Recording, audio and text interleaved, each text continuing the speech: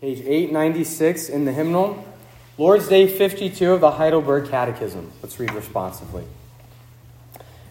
What does the 6th petition mean? And lead us not into temptation, but deliver us from evil means. We are so weak that we cannot stand on our own for a moment. And our sworn enemies, the devil, the world, and our own flesh, never stop attacking us. And so, Lord, uphold us and make us strong by the power of your Holy Spirit, so that we may not be defeated in this spiritual fight, but may firmly resist our enemies until we finally win the complete victory. How do you conclude this prayer? For yours is the kingdom and the power and the glory forever.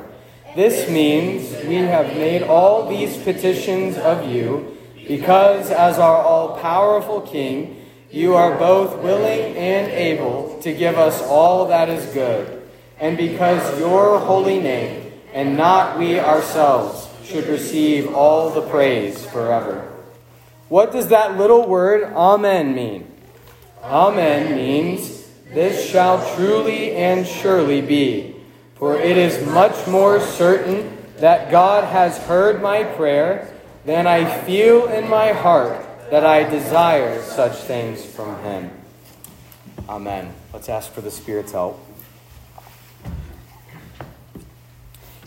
Our Heavenly Father, we ask you now to look upon us in grace as we look away from ourselves and into the face of your Son, whom you have appointed our mediator and Savior. As all the treasures of wisdom and knowledge are in your Son, we ask you, guide us by your Holy Spirit into the true understanding of the doctrines of Christ. May our meditation upon his truth produce in us the fruit of righteousness, to the glory and exaltation of his name, the instruction and building up of this congregation, and the salvation of the lost through our witness. We pray this in the name and favor of your well-beloved Son, Jesus Christ, and in dependence on his Holy Spirit. Amen.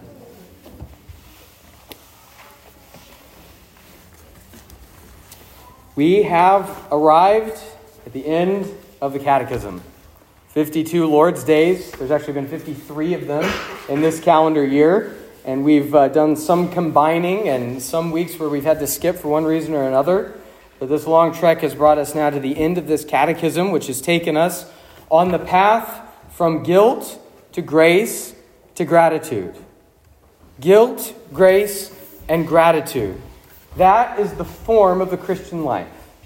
We always find ourselves ready to acknowledge that we are guilty before God, that his grace has been poured out upon us in his Son, Jesus Christ, and that we have nothing else to offer to him except our gratitude, to be living sacrifices of thanks.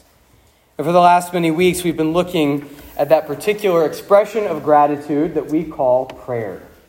What the Catechism says is the most important part of our thankfulness to God is prayer. And we've been guided in these meditations by the prayer that the Lord himself taught us. The old Presbyterian minister Matthew Henry was right when he said this about the Lord's Prayer. He said, the expressions are remarkably concise and yet vastly comprehensive. Remarkably concise and vastly comprehensive. That is the beauty of this prayer that the Lord has given to us. It has taught us how to bring all the needs of both body and soul to the Lord and to cast our cares upon him because we know that he cares for us. And tonight we learn the meaning of the 6th petition, the conclusion to the prayer, and even the meaning of that final word, Amen. The Lord's Prayer ends with an acknowledgement of weakness, a plea for God's power, and rest in his answers. That's how this prayer ends. First then, the 6th petition teaches us to acknowledge our weakness. To acknowledge our weakness. This final request in the prayer that Jesus taught us says, lead us not into temptation, but deliver us from evil. And the Catechism summarizes this request for us by saying, we are so weak that we cannot stand on our own for a moment. We cannot stand on our own for a moment. We think that we stand on our own. We act like we stand on our own, but we cannot stand on our own even for a moment. Any victory that we find in the Christian life over sin and temptation is because God has faithfully held us in His hand and caused us to stand upright in the face of temptation.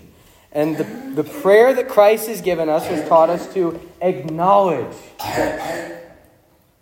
Two of our earlier scripture readings help demonstrate this need, that we have to acknowledge our weakness.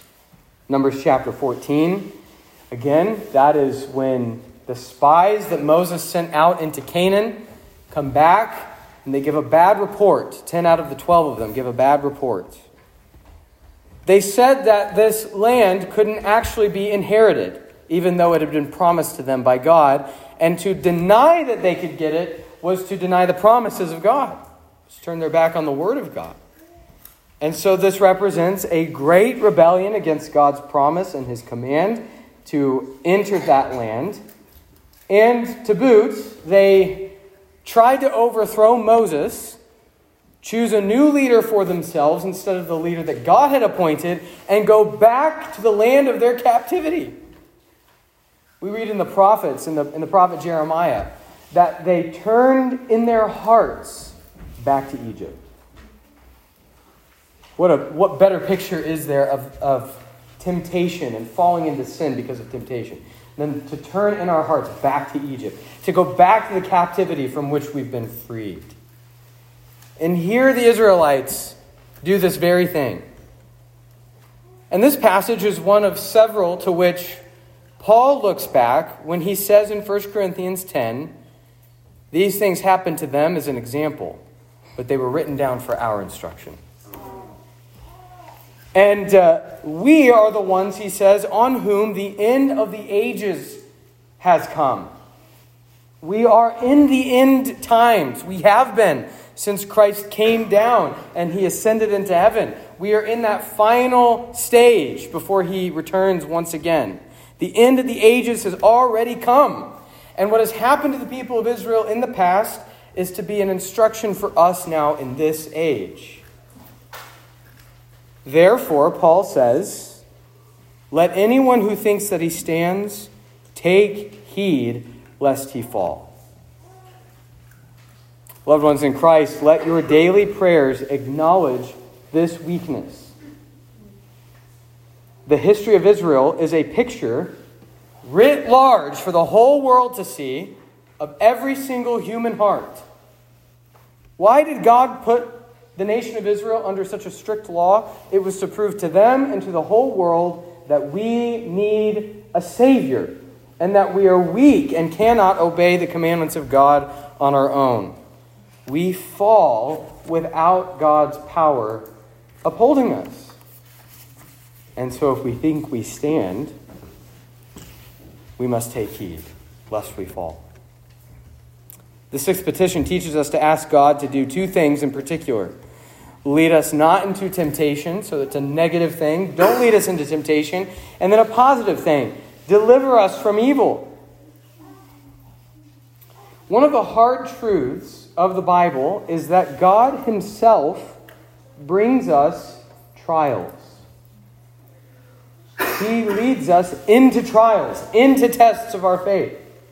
As by the hand of a father, He takes us into trials. And we are willing to understand this when it comes to our human relationships. But for some reason, it disturbs us to think that God does it.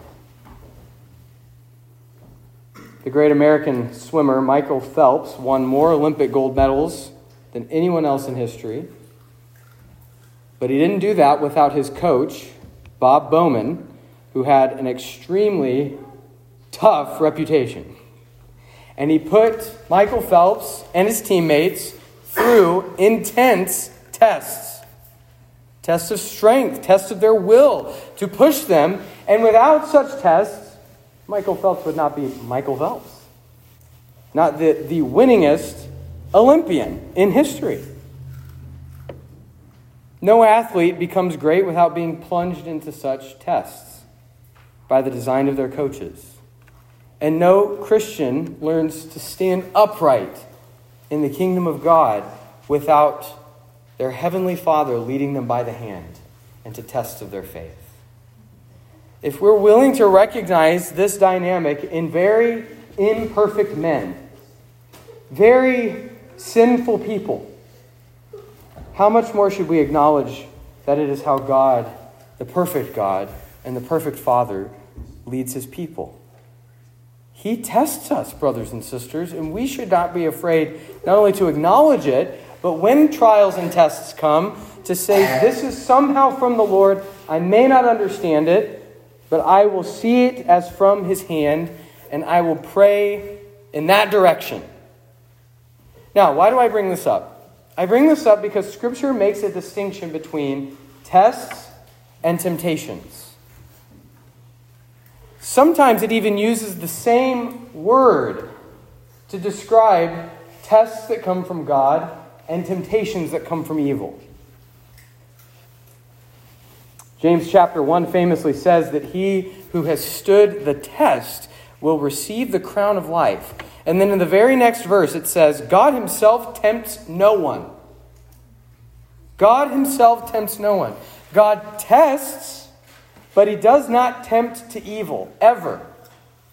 He does not tempt to evil. And so James says, when some temptation comes to us, let us never say, God is tempting me, because God cannot be tempted, and he tempts no one. But he does test us. Here's the thing. We tend to conflate these things, and we end up causing ourselves to stumble as a result. Here's what we have to recognize as the people of God. We have to be very shrewd and wise about this. Trials that come from God's hand become prime opportunities for temptation when the devil and the world and the flesh get involved. Trials and tests that come from God and are meant for our good become the opportunities for temptation when evil gets involved. It was during a time of loss and pain that the devil came to tempt Job. Or in the New Testament, as Paul was planting churches in very difficult circumstances, we read that his co-worker Demas was lured away by love of the world. The world tempted him and he fell.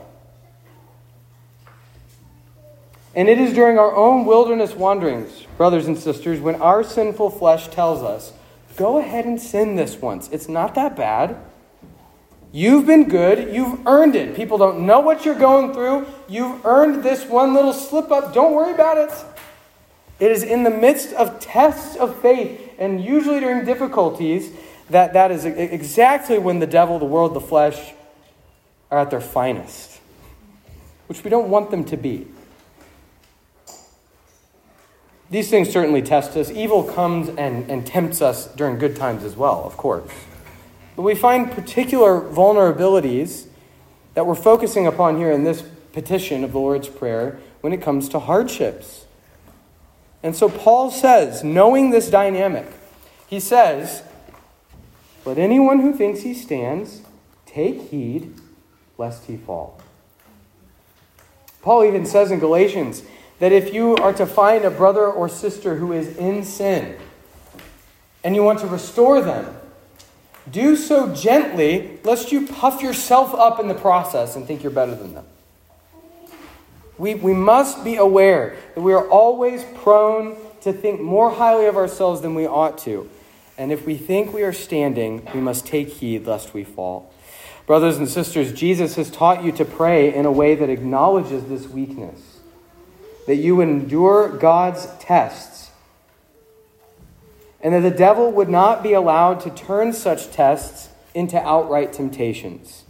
But that if he does, if the devil manages to do so, you would resist and not let the temptation turn into outright sin.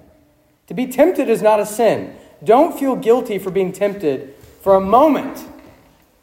But also be shrewd and wise and recognize that when temptation comes, you are vulnerable and you must find strength not in yourself but in God. Lead us not into temptation, but deliver us from evil. We have to be rescued out of temptation and out of evil. So we must learn to acknowledge our weakness. Secondly, we plead for God's power. The Lord's Prayer teaches us to plead for his power.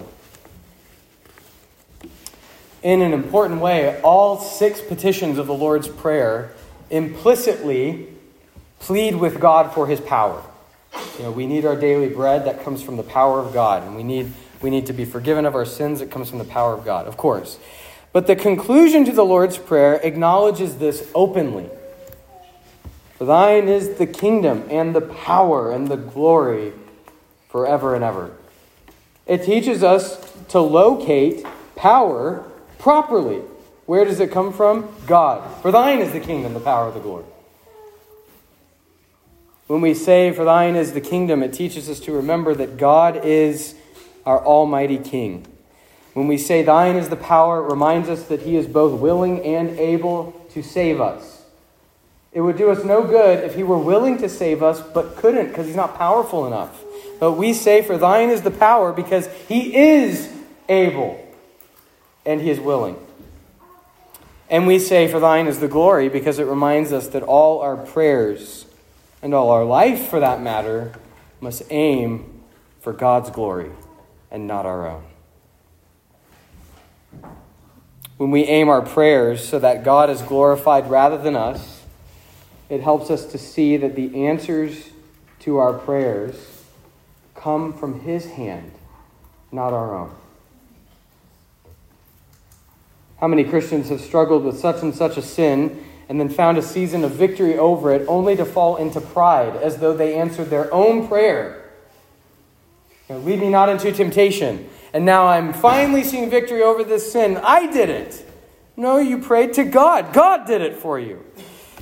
So we fall from one sin and into the other as though we answer our own prayers. But no, we are taught to sum up our prayers by pleading for God himself to bear his mighty arm and to provide the power that we need and to receive all the glory as a result. Pleading for God's power not only teaches us to look to God himself for strength, it helps us to look in particular to Christ. When temptation comes to you, brothers and sisters, don't forget Jesus Christ in Gethsemane. I find those records of Jesus in the Garden of Gethsemane to be among the most moving and powerful in the New Testament. Because Jesus is doing a very subtle form of almighty combat with the devil on the night before his crucifixion. Do not forget his monumental struggle against the worst possible temptations. And he's done this for you. He's done it for you. He's the God-man. And in the end, he has always had at that moment the power to overcome such temptations. But he has done it to secure a perfect righteousness and holiness for you, brothers and sisters. He has done it to secure for you in your moment of need the power that you need to stand upright under temptation. His victory over such evil and sin becomes your victory. You're united to him. You're linked to him by faith. His victory is yours. He is the way of escape when the devil begins to turn up the heat. So plead with Christ for this strength, the strength that he demonstrated throughout his earthly ministry and that he, in a particularly poignant way, demonstrated in his hour of temptation in the Garden of Gethsemane. When family struggles turn into temptation to lash out, you see when a trial turns into a temptation, plead with Christ for his strength. When the world is signaling to you that you're suffering, it gives you license to do what you want, to indulge in sin. Plead with Christ for his power. When Satan uses illness and injury to tempt you to forsake God, plead with Christ for his power. He stands watch for you when you will not stand watch for yourself. Even in the heavens now, he intercedes for you, brothers and sisters. His power is made perfect in your weakness. It is available to you.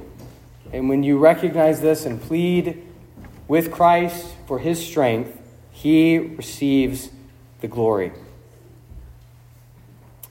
Finally, the Lord's Prayer teaches us to rest in God's answers. In our Lord's Day liturgies, we say Amen a lot. We say it a lot together.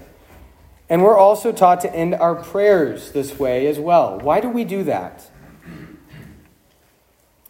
Amen is an expression of faith in the promises of God.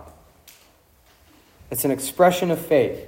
Faith resides in the heart, and when you say Amen, you're putting a word to it.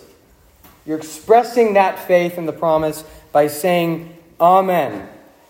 This is a connection that Paul makes for us in 2 Corinthians chapter 1. Listen to what he says here. He says, "For all the promises of God find their yes in Christ. That is why it is through him that we utter our Amen to God for his glory." In union with Jesus Christ, we look at all the promises of God, and through him we say, Amen. Let it be done. It will truly and surely be, because God keeps his promises, and he answers our prayers according to his will, and it will certainly go the way God commands it to go. It will truly and surely be. In other words, brothers and sisters, Amen is not like a throwaway word. We just, by custom, we happen to say it at the end.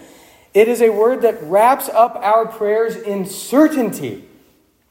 It wraps up our prayers in a way that we have assurance that God hears our prayers, will answer our prayers according to his will, and that this certainty is better than the desire that we feel in our hearts about wanting such and such a thing from him.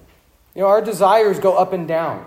When we want good things from God, which we do as Christians, we want the things of God. We want to be made holy. We want him to give us our daily bread and so forth.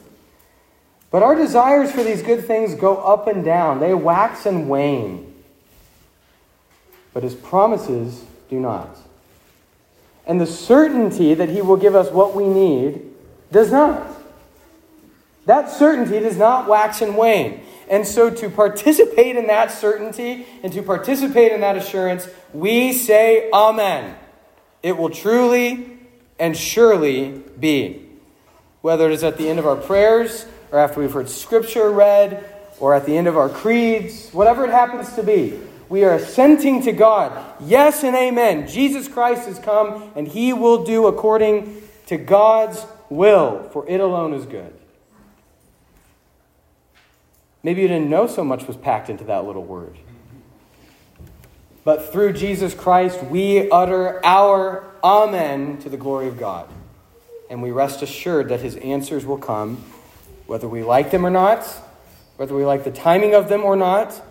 His answers will come, and he will always do right by us. So, loved ones in Christ, may the prayer that the Lord Jesus has taught us be our faithful guide.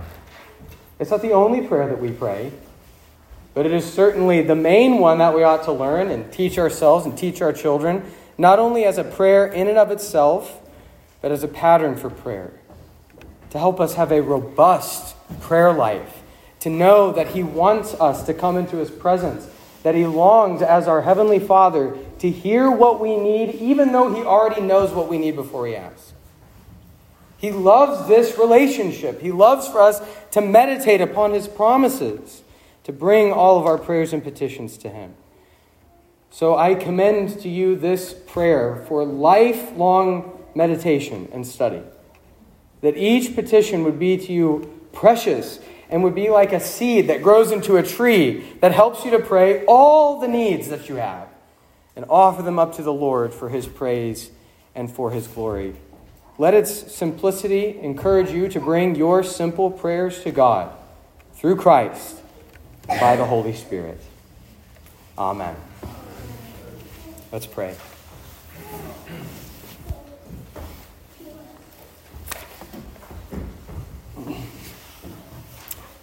Our gracious God, we ask you this evening to assist us in meditating with joy on your mighty acts. Enlighten our minds more and more with the light of the everlasting gospel. Kindle in our hearts a love of your truth. Nourish us with the full counsel of the word of God. Enable us to contend for the faith once for all delivered to the saints, and defend us from the sins of heresy and schism. And as we have heard the true doctrine proclaimed to us, by your great blessing may it be preserved among us and propagated through us by our lips and our lives, to the glory of the one true God, Father, Son, and Holy Spirit. Amen.